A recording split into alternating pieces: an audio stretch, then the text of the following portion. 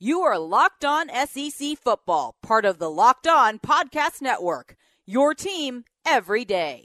This is your Locked On SEC Football podcast. A ton of games we'll continue to look back on, and we'll look forward. Some key topics on the docket.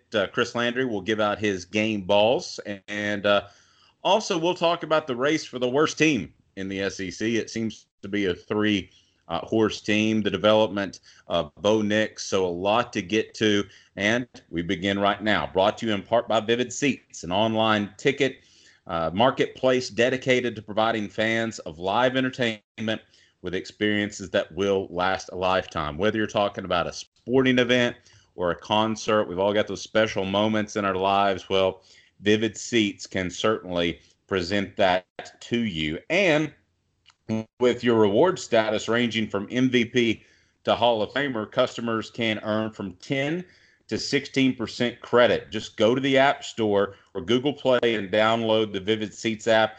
Fans automatically enrolled in the Vivid Seats Rewards loyalty program, and you'll enjoy credits on all their purchases as part of the Vivid Seats Rewards. All Vivid Seats confirmed orders are backed by 100% guarantee. So, Chris Landry of LandryFootball.com. Let's go with game balls. Who earned the top honors from the weekend? Well, it was to me. It started with Joe Burrow. I thought he was outstanding and had a great week at Vanderbilt. At the quarterback position, he really stood out to me. As we kind of get into, I'm trying to check my notes and make sure I don't forget anybody here. I thought Jake Fromm did a nice job as well in critical moments. The running back position, I tell you what, it's been quite a year for Kylin Hill. He gets another one. He forced 3 missed tackles in that game to help Mississippi State beat Kentucky. I thought DeAndre Swift was good as well. Najee Harris did a nice job. I thought Keyshawn Vaughn did some things in a lopsided game against Vanderbilt. Receiver, Jamar Chase, I thought was outstanding for LSU. Jamon Osborne of A&M did a really good job. Henry Ruggs at Alabama. Kalijah Lincecum did a good job at Vanderbilt. Lawrence Cager at Georgia. Jerry Jeudy, another Alabama guy, did a good job. Tight end, you know what? Daniel Parker at Missouri. Not Albert O, but Daniel Parker had a really good game, as did Kyle Pitts of Florida. He had 4 receptions, 62 yards, and a score. It really did a nice job. On the offensive line, I thought Alex Leatherwood of Alabama and Andrew Thomas of Georgia were really good, as well as Jedrick Wills of Alabama and Austin Deculus of LSU really were good. Lord Cushenberry of LSU was outstanding. At center, as was Tristan Colin Castillo from Missouri. At guard, Adrian McGee was simply outstanding. If you haven't had a chance, I think it's it's been on the highlights. I'm sure it's been on YouTube. He just mauled people. I'm surprised he wasn't arrested for the way he played in that game against Vanderbilt. Evan Neal was outstanding as well. Dorian Parker of Mississippi State. Defensively, I got to tell you, Jonathan Grenard of Florida, the Louisville transfer, has just simply been outstanding. He's really created a lot of hurries and batted passes, been really, really good on the edge for Florida. Chauncey Rivers of Mississippi State, Marlon Davidson of Auburn did a really good job against Texas A&M. Had 2 of his 3 tackles, were behind the line of scrimmage, really did a good job. 45 pass rushing snaps, he was really, really good, got about 3 or 4 hurries. Thought Aaron Sterling did a good job in a losing effort for South Carolina, as did Javon Kinlaw. Derek Brown continues to be just dominant at Auburn. Roquan Davis is starting to play better and better for Alabama. And Tyler Shelvin of LSU did a good job. At linebacker, I graded out T.J. Brunson of South Carolina and K.J. Britt of Auburn very high. Lakia Henry was good. Nick Bolton of Missouri was good. I thought that corner, Javaris Davis of Auburn, Devad Wilson of Georgia, Cameron Dantzler of Mississippi State's really having a good year. And the freshman, Derek Stingley, did a good job for LSU. So at safety, J.R. Reed is very, very underrated. A lot has talked about, the safeties in this league, but J.R. Reed was outstanding, made the pivotal play interception on Ian Book where he came completely across the field, but he was outstanding all throughout the game, as would Cameron Curl in a losing effort at Arkansas. Believe it or not, as bad as they played, he played pretty well. Theo Jackson of Tennessee, the Vols did a good job again. A good effort for him in what was a bad performance. And Jacoby Stevens of LSU, I thought, was outstanding. You mentioned a couple of wide receivers there as you give out the game balls. I think we would all agree that the beginning of the season, preseason, thought Alabama had once in a generational type of group of receivers. So I assume they're still grading out the highest. But I'm curious, now that you've seen almost a month worth of football, who's in the pecking order at 2, 3, 4, and so on?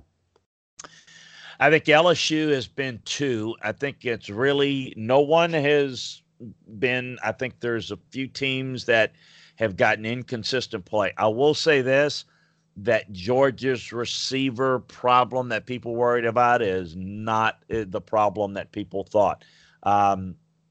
They're playing pretty well, but to say who's clearly 3, no one's really earned that at this point. I would say that it's been LSU's probably made the biggest leap forward in addition to Georgia. I think Florida's pretty solid as well. Got some big-time playmakers, all trailing Alabama, who's playing about as good as anybody in the country right now. I don't want to put you on the spot, but when's the last time you've seen a group of receivers as good as this Alabama group? I think maybe some of those receivers at Florida in the 90s, but I'm sure you'd have a better grasp than me. I mean, is there any group that you look back and say, yeah, they stack right up there? Well, in the conference, here's the thing. I have seen guys that I've seen a trio of receivers that are really, really good and would compare. Where I don't see is to have 4 guys. I can't really remember 4 being as good as I've seen this group. I really haven't. It's just a really, really special group. I'd have to go probably outside the conference, and I'm not quite sure that I can come up with one that's any better than the 4 that I've seen here. Just been, and they all look very similar. They all catch very well. They all have speed and quickness. None of them have great size, but none of them are small. I mean, it's kind of like they're all interchangeable, that they can do things so very well in a very versatile way. Yeah, seems to be working. He's Chris Landry. I'm Dave Hooker. You're locked on SEC Football Podcast. Coming up, we'll talk about a key Alabama commitment and Auburn's Bo Nix. How much has he impressed Chris Landry? More after this. You're locked on SEC Football Podcast. You are Locked On SEC Football, part of the Locked On Podcast Network, your team every day. This is your Locked On SEC Football Podcast, and we don't get a chance to talk a lot of recruiting this time of year with Chris Landry. I'm Dave Hooker, but we're going to do so because I'm curious about Bryce Young, a big-time commitment that Alabama was able to steal away from Southern California quarterback, and I've heard nothing in recruiting circles but fantastic things about him. You've seen him. What do you think? Well, he's a really dynamic playmaker. He's not real big. I mean, he's a dual threat guy, 6 feet, 176 pounds. He's from Mater Dei there at Santa Ana, big-time program, obviously. He had a great visit, an official visit to Alabama this weekend. He really fell in love with kind of the whole strength and conditioning program and how they do things. He likes the offense.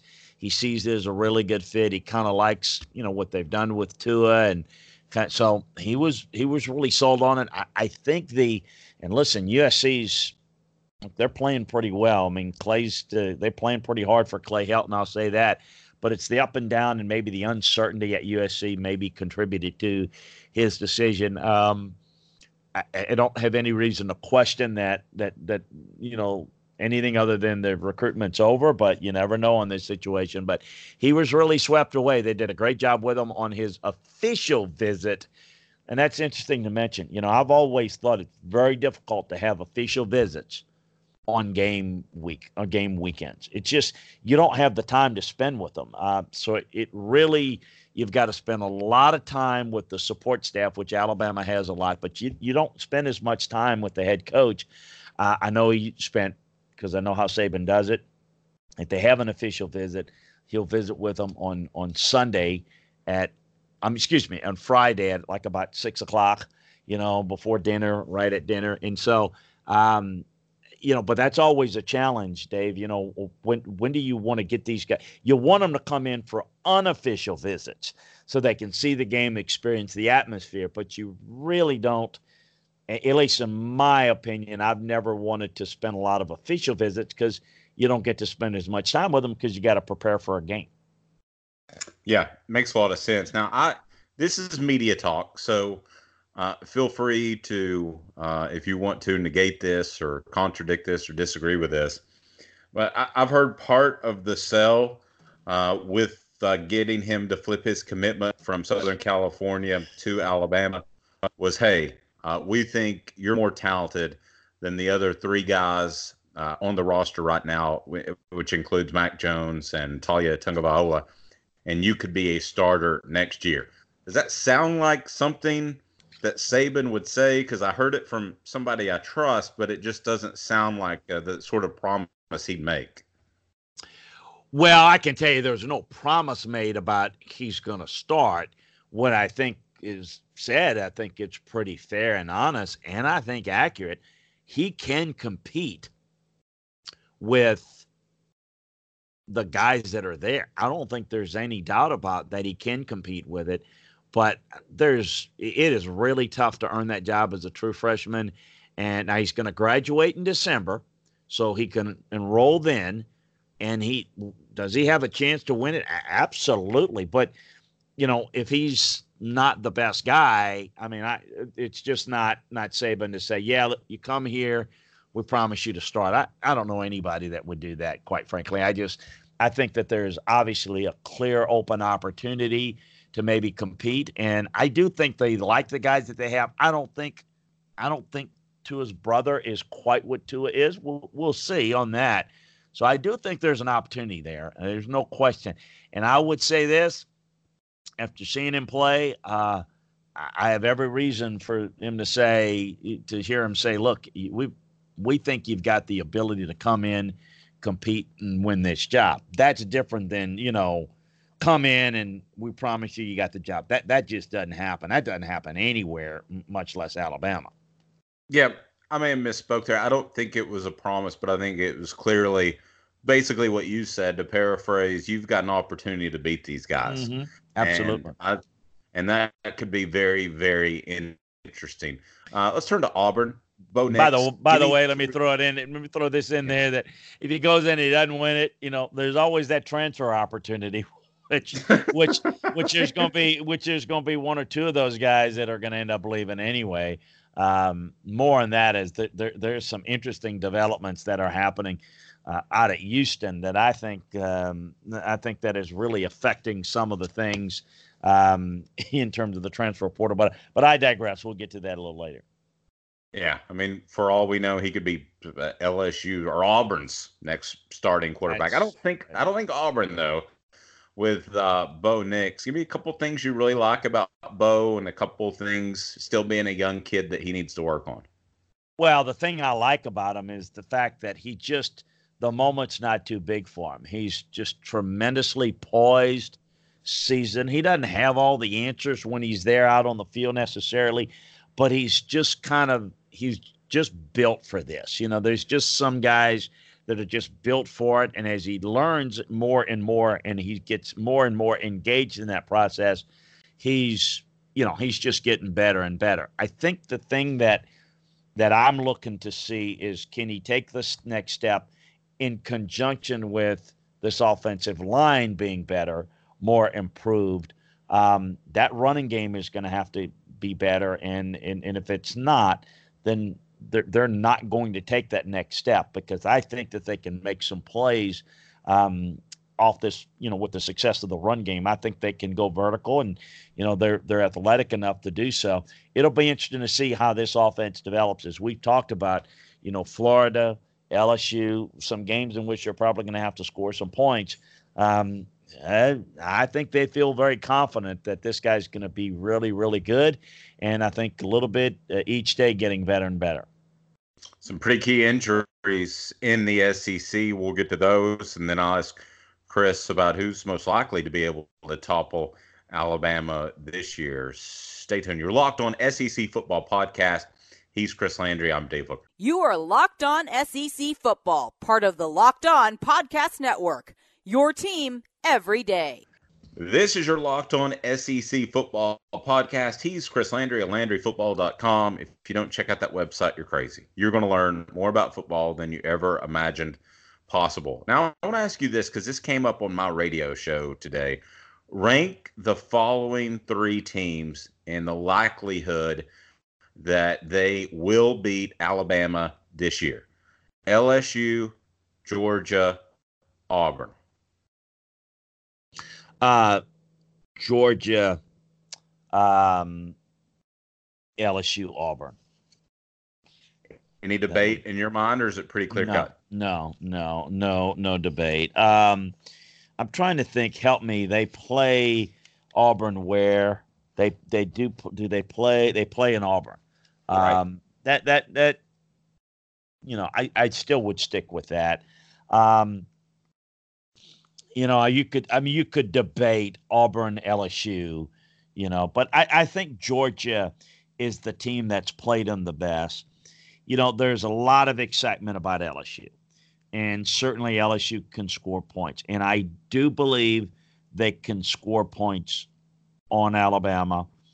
But, at this stage with the pace, I think Alabama is a little bit better at being able to slow down the tempo. And I think Alabama is going to be able to score a bunch of points on LSU. So it may be a completely different looking type of game. But I don't, and I would certainly say that LSU's chances of beating Alabama are better than they have been in the past. But I don't think they're great. I mean, I think I think there's a chance. But I think it's a better chance that Alabama will win. And we'll see how things develop, between now and then. That's going to have a lot to say about it. And same thing with all three of these teams, because Alabama will not play. The first team that they'll play is LSU in November. So I think Georgia's best equipped. I think Georgia has played well. In order to beat Alabama, you got to compete with Alabama. And I know that at Auburn beat Alabama a couple of years ago, but the reality is there's only one team that's really consistently gone toe-to-toe with Alabama and played with them, and that's Georgia. Now, that doesn't mean that they're going to beat them, and it doesn't mean that Landry's saying that Georgia's going to beat them. And I'm just saying, in answer of your question, that's how I would rank them. And I think that Georgia has the style that could do it and is most likely to do it, but that's saying it right here in late September, and these games are going to look a little different. It's a great question. I'd love to be able to revisit it. Let's just say at the end of October, a month from now, because we're going to have a little bit more understanding with more film, at least for me, to be able to say, you know what, I kind of see it a little bit differently than I do now. Yep, we will do that. Some key injuries in the SEC, as you would expect now that we get a month into the season. Can you give us a breakdown of guys that you think will be missed? Well, listen, Keaton Thompson remains out. It looks like LSU still dealing with a couple of injuries on the offensive line, although Adrian McGee, I think, is going to be the swing guy for him. It looks like DJ Dale is going to be expected back at practice. We'll see how that goes. The young, outstanding defensive tackle. Alabama's now lost like 4 or 5 guys on the defensive line. And again, that's another reason to kind of point out that as those guys get healthy, return, or in some cases some won't, and they have more injuries, it could cause a bigger problem for Alabama. So the matchups may be a bigger issue. Looks like Matt Corral's day-to-day for Ole Miss as well. So we'll give an update as to – and Will Reichert has got a hip flexor. with Alabama. So we'll kind of keep everybody up to date on how things play out the rest of the week as these matchups. Got a few interesting matchups this weekend that are going to be intriguing and certainly affected by some of these injury possibilities.